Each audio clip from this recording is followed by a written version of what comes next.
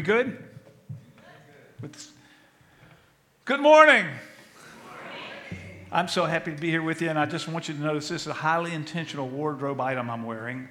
If you can see online, what I'm wearing is a shirt with a Augusta National icon on it. That's what that is. There's at least one other shirt like that in the room, at least one. Now, I'm wearing this today because I'm really, really bad at golf. And you know what? I'm just going to give it to you straight. It sucks to suck. Okay, that's the truth. So I'm really bad at golf. Now, what I mean by that is I think I'm a pretty decent athlete, and I try, and I used to be in the 80s, and my handicap was like I could be in the 80s, and now I'm majoring in double bogey, and in order to stay in the 80s, you got to match your double bogeys with your pars, and I ain't doing that. So, and the other thing you need to know is, full disclosure, I gamble on Sundays playing golf, and I lose all the time. It's just $2 a hole or $1 a hole, so it's not big money. But you know, if I have to hand you out a little steal on the 18th green $1, it really aggravates me. I hate it. It's not about the dollar. It's that I lost. And so, due to all of that, because I'm so bad at golf, and I hurt my own feelings being so bad at golf, that's how bad I am, that today I'm not going over there. I ain't playing. I'm going home. I'm going to sleep on the couch. I'm going to watch the miserable Bucks, and that's what I'm going to do today. As bad, however, as I am at golf, I'm worse at the serious stuff that we're going to talk about this morning. You with me? I'm worse at it, and I'm just telling you the truth. And you know what? You ain't going to like what I'm going to tell you this morning, because you ain't going to be very good at it either. But we're all going to agree that it's dead, rock-solid truth that's so important about how we relate. So let's go back to the series we're in. One at a time, the unexpected way that God wants to use you to change the world. And I do think that you and I want to be people that make a difference. And we want more than just acquiring and accomplishing and achieving and prestige and all of those things. We want to make a difference. And when we're our best selves, we realize it's usually how we are in relationship with other people. We want to be good parents. We want to be good spouses. We want to be good children. We want to be good friends. We want to be good neighbors. And we want our friendships and all of those relationships to matter and make a difference. And we want to be players in that arena. I think that's what we want. It's easy to get distracted by this other stuff. It's easy to get distracted by, see what I did? I threw the legs out way too soon. I don't have a chance. It's going to go low and it's going to go right. And I know it, but I can't stop it. Then I hit one bad, and then I hit another one bad because I'm still mad about the one I hit bad, and I want to quit and go home, but I'm too proud to do that. And so I just lose money, and then I go home. You're not going to like what's going to happen this morning, though, because it's on top of the goodness of wanting to be able to be people that make a difference. Today's subtitle, Extra Mile Mentality.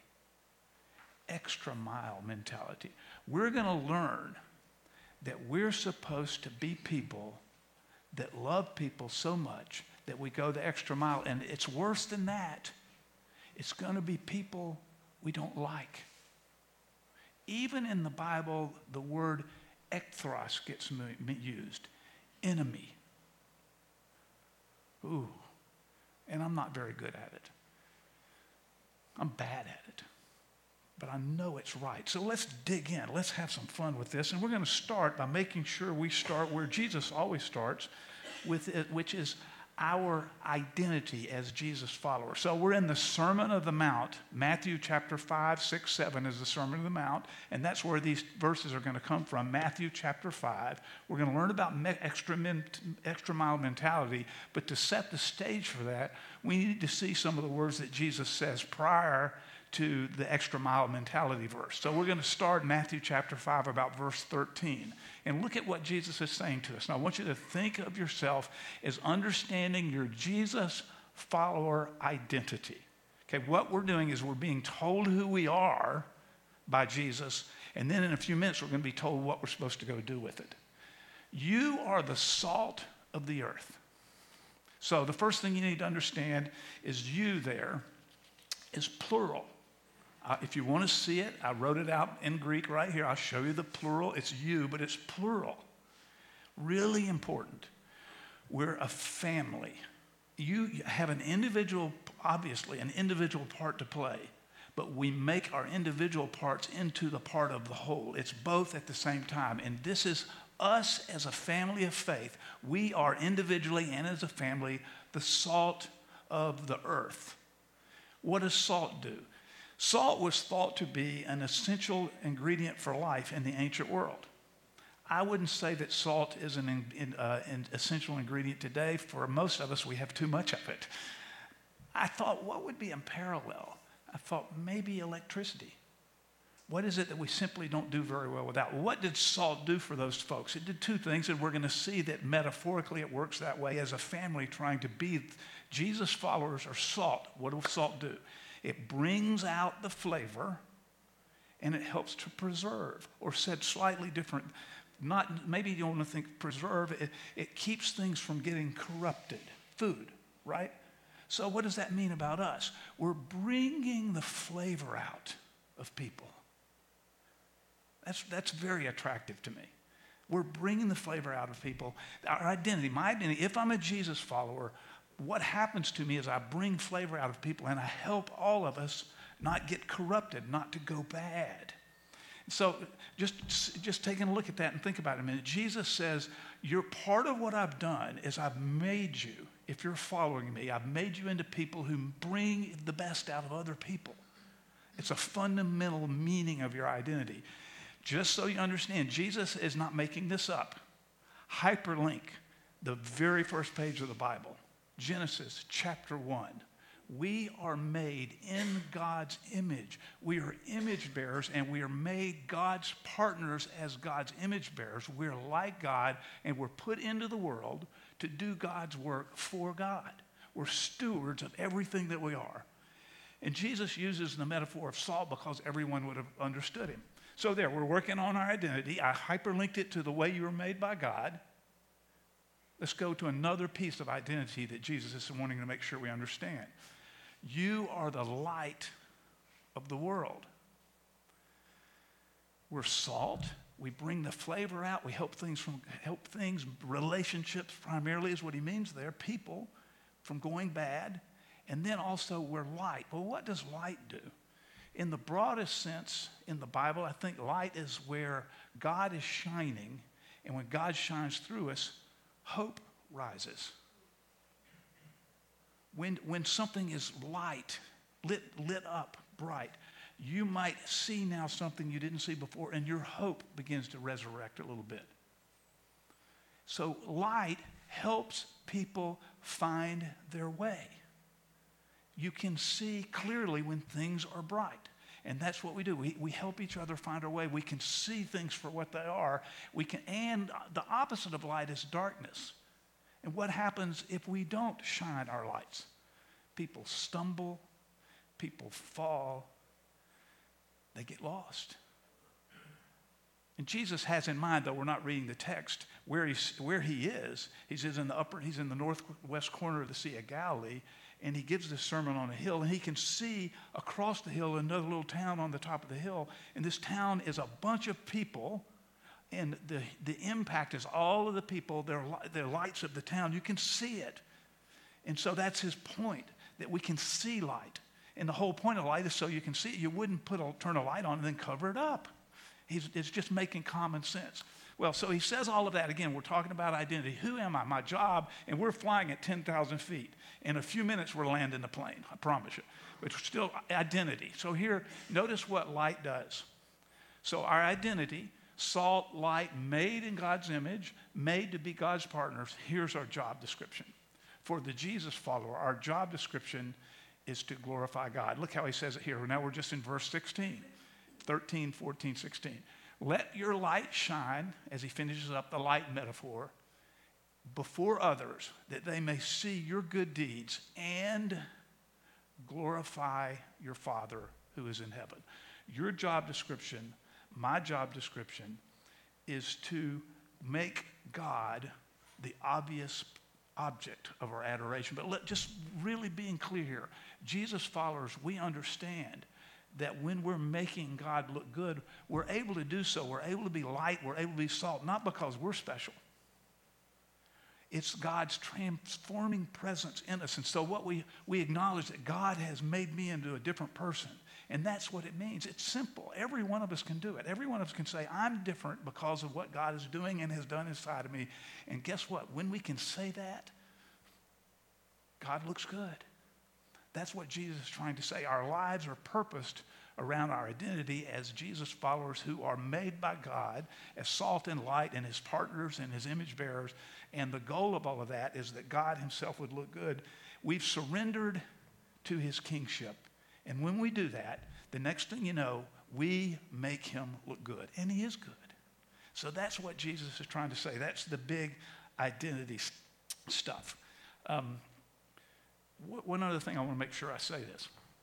You and I have individually the responsibility, the privilege of choosing to be surrendered subjects of the king. Right? That's important. We must do that individually. But that's not enough. We don't simply do that or only do that. We're together. It's a plural.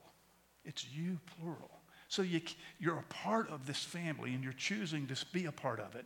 But then together as the family, all of us together, we are a family who is, in a sense, is a light on a hill. And we shine in a world where there's plenty of dark places.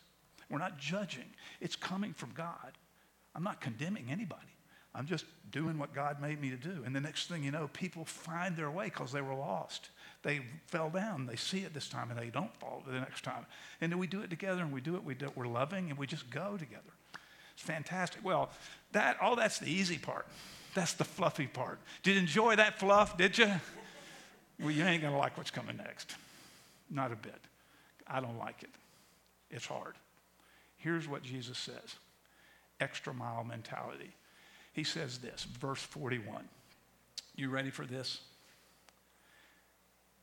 If anyone forces you to go 1 mile, go with them too.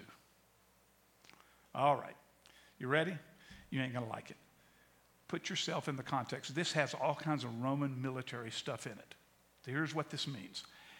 In the first century, in the Western and Eastern European, Israel, and any other place in the Roman Empire, if a Roman soldier came up to you and said, carry my stuff 1 mile, you had to do it. It was only 1 mile, and the rule was clear, really clear. There's a Greek verb in here, angaruo. And it's only used twice in the New Testament. This is one of the places. If a soldier, this means if a person, a soldier, angaruos you, it means you must carry this person's stuff 1 mile. So here's the context. The Romans looked down on, and in a sense, even they didn't have to love them because they owned them, but they looked down on these Jewish people, this funny little tribe of people, and they thought they were a little bit less human. Certainly they didn't think they were very intelligent, and the Roman soldiers might just think of them as dogs and call them, you dogs. And obviously that's an extraordinarily pejorative way to treat another human being. They thought their behavior was funny, they didn't understand anything about their worship, and they just looked down at them. And so a soldier who wasn't all that excited to be assigned to Jerusalem anyway, I mean, that wasn't the number one deal, right? He looks at the Jewish man, he says, carry my stuff. Now, how do you think the Jewish man feels? The first thing is, they hated, loathed, despised the culture of the Romans, but being occupied by them. They hated it. They got taxed. They were treated like dogs. They were disrespected, and the Jews themselves looked down on the Romans in their pagan culture. All this conflict and tension. And the soldier says, dog, carry my stuff. And the man got up, went to work about dawn. It's dusk. He's on his way home, and the soldier says, carry my stuff. 1 mile. He carries it. What does he do when he's finished carrying it? He goes home, slams the door when he comes in, kicks the dog, screams at his kids, screams at his wife, grabs his meal, goes in his room, slams the door, eats alone, goes to sleep, wakes up the next morning. That's what happens. Not this time. Jesus said, carry it a second mile. Oh. You don't want to do that. I don't want to do it. I mentioned the Greek word for enemy, ekthros. Guess what Jesus says? This is verse 41. Guess what he says at verse 44? Love your enemies. Ugh. I don't get it, except I do, because it's right here. Because there is a place in Paul's thinking where the word enemy gets used about us, all of us. We were God's enemies. Bam. Bam. This is what Jesus did about it. So he's talking his walk, and he's walking his talk, Jesus is. But let's go back in and think about what it means if the guy does take the extra mile mentality. The Jewish man who's called a dog by the Roman soldier, and the Jewish man who's beginning to sense that the way God loves me is so different. It's an extra mile kind of love. It's an upside down kind of love. When what you and I want to do with our enemies is knock them out. But that's not what this man does. Let's just imagine. The Roman soldier says he says, you dog, carry my back. And the man says, all right, I'm not going to be a victim. I'm going to be the aggressor here. I'm going to love this dude with extra mile love. And he carries it the mile. The Roman soldier doesn't know what's coming. And the man says, bro, I got another mile in me. You good with that? I'll carry it another mile. And off they go. Well, by the time they get to the second mile, the Roman soldier doesn't know what to do with himself. He is confused. He's puzzled. Maybe they talk. I don't know. And does this guy now, however, whatever conversation happened, what do you think the Roman soldier went home and told his wife? Man, this crazy Jew carried it an extra mile. What's going on with this guy? What do you think the Jewish man did when he got home? You think he kicked his dog and yelled at his kids? No, he had reconciled himself. He was no longer a victim of an oppressor. He was now in charge because he was loving with a radical extra mile mentality, not out of the power of himself. I hope we've made that clear. We're salt and we're light because we've been made that by God.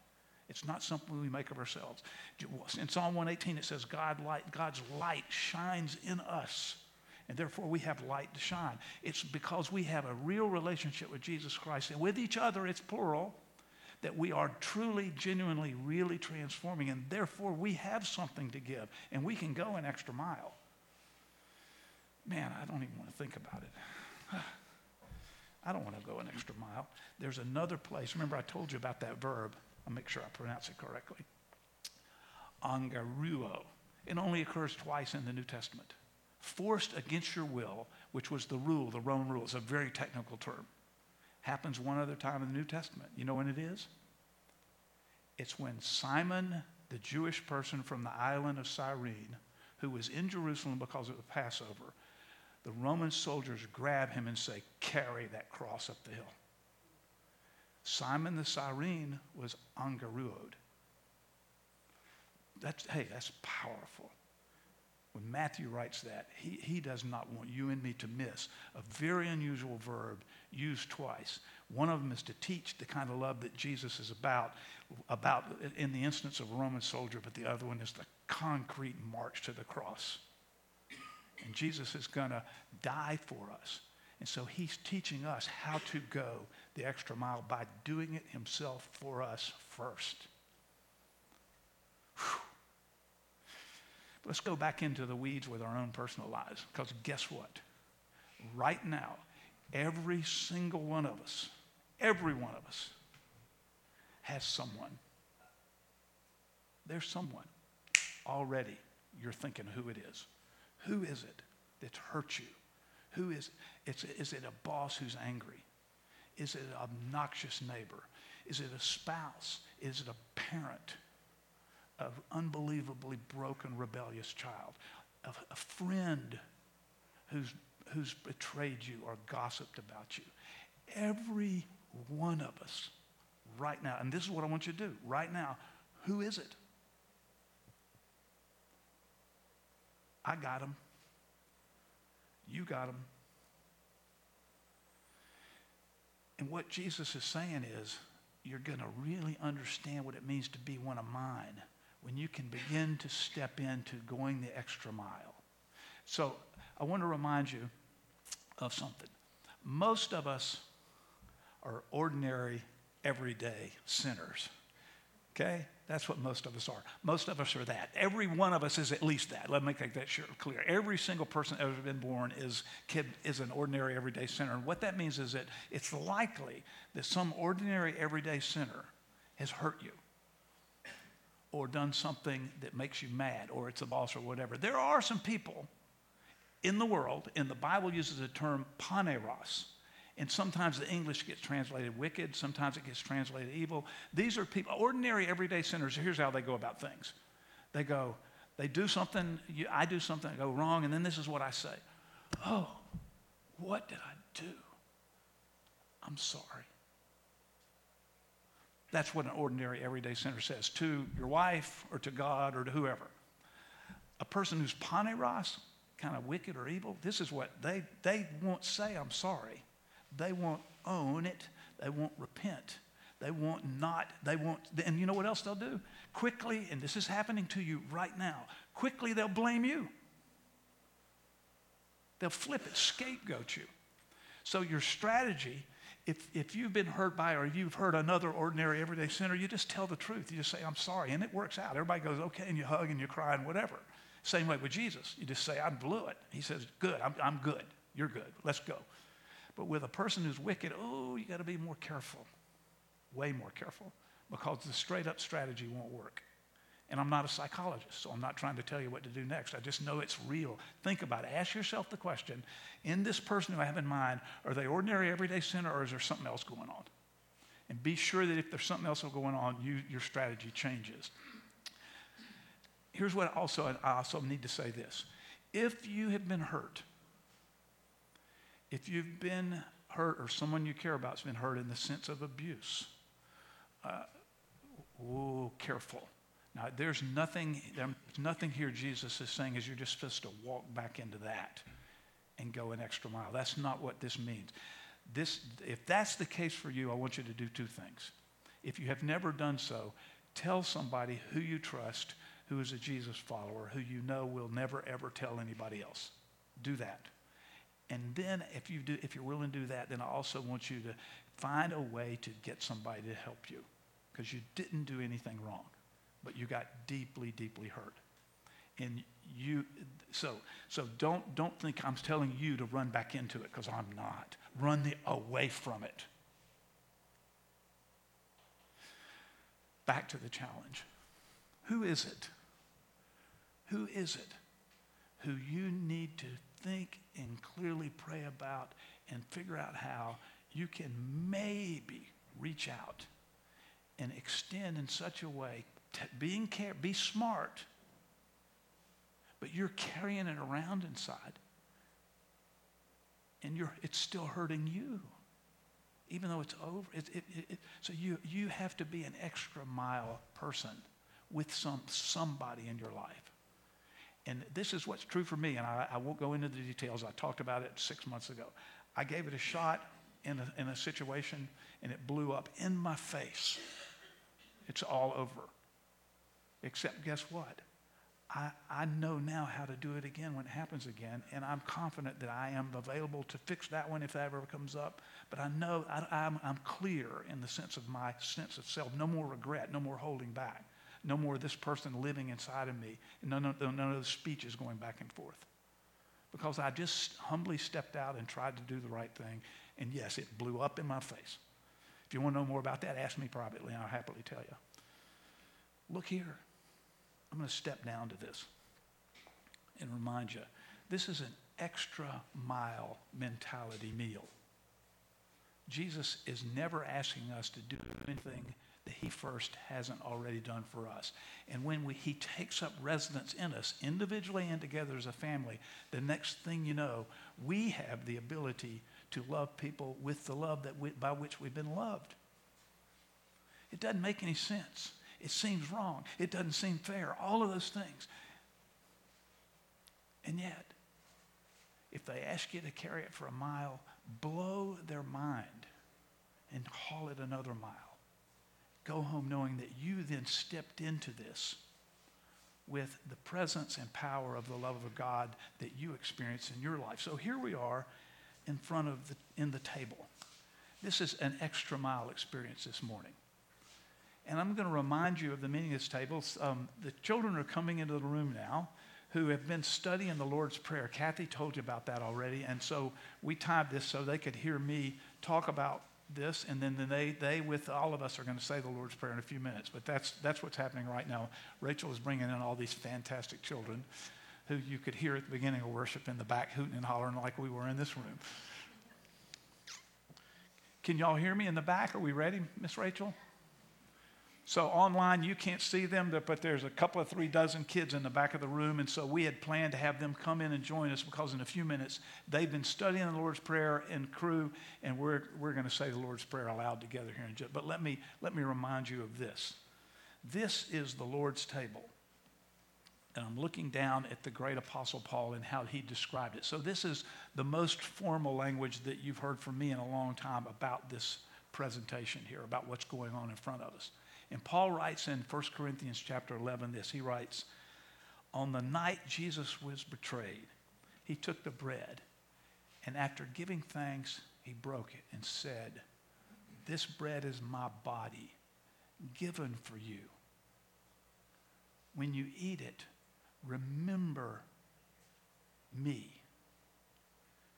In the same way, after the meal, Jesus took the cup, and he said, this cup is the new covenant of my blood shed for you. When you drink it remembering me. And then Paul says at the end of that, editorially, he says, when we eat this bread and drink this cup, we proclaim Jesus' death until he comes again. Friends, when we eat this bread and drink this cup and live extra mile lives, we proclaim the death and resurrection of Jesus until he comes again. That's what's going on at this table in this room right now today. As a way of uniting ourselves, we're going to pray the Lord's Prayer aloud together. It's going to come up on the screen. I want you to look because there are 3 different words that people use across English language for one part of it. And so we're going to say debts and debtors. This is a way for us to join ourselves with the children who've been studying it, but also for us hearing the more traditional language from Paul and then praying this prayer that Christians have prayed for 2,000 years. We're surrounding ourselves with the heritage of what it means to be light and salt because we do it together, and we're now doing it together with every Christian who's ever followed Jesus since day one. So as a corporate act of faith and prayer and declaration of God's goodness, let us now pray together the Lord's Prayer. Our Father, who art in heaven, hallowed be thy name. Thy kingdom come, thy will be done on earth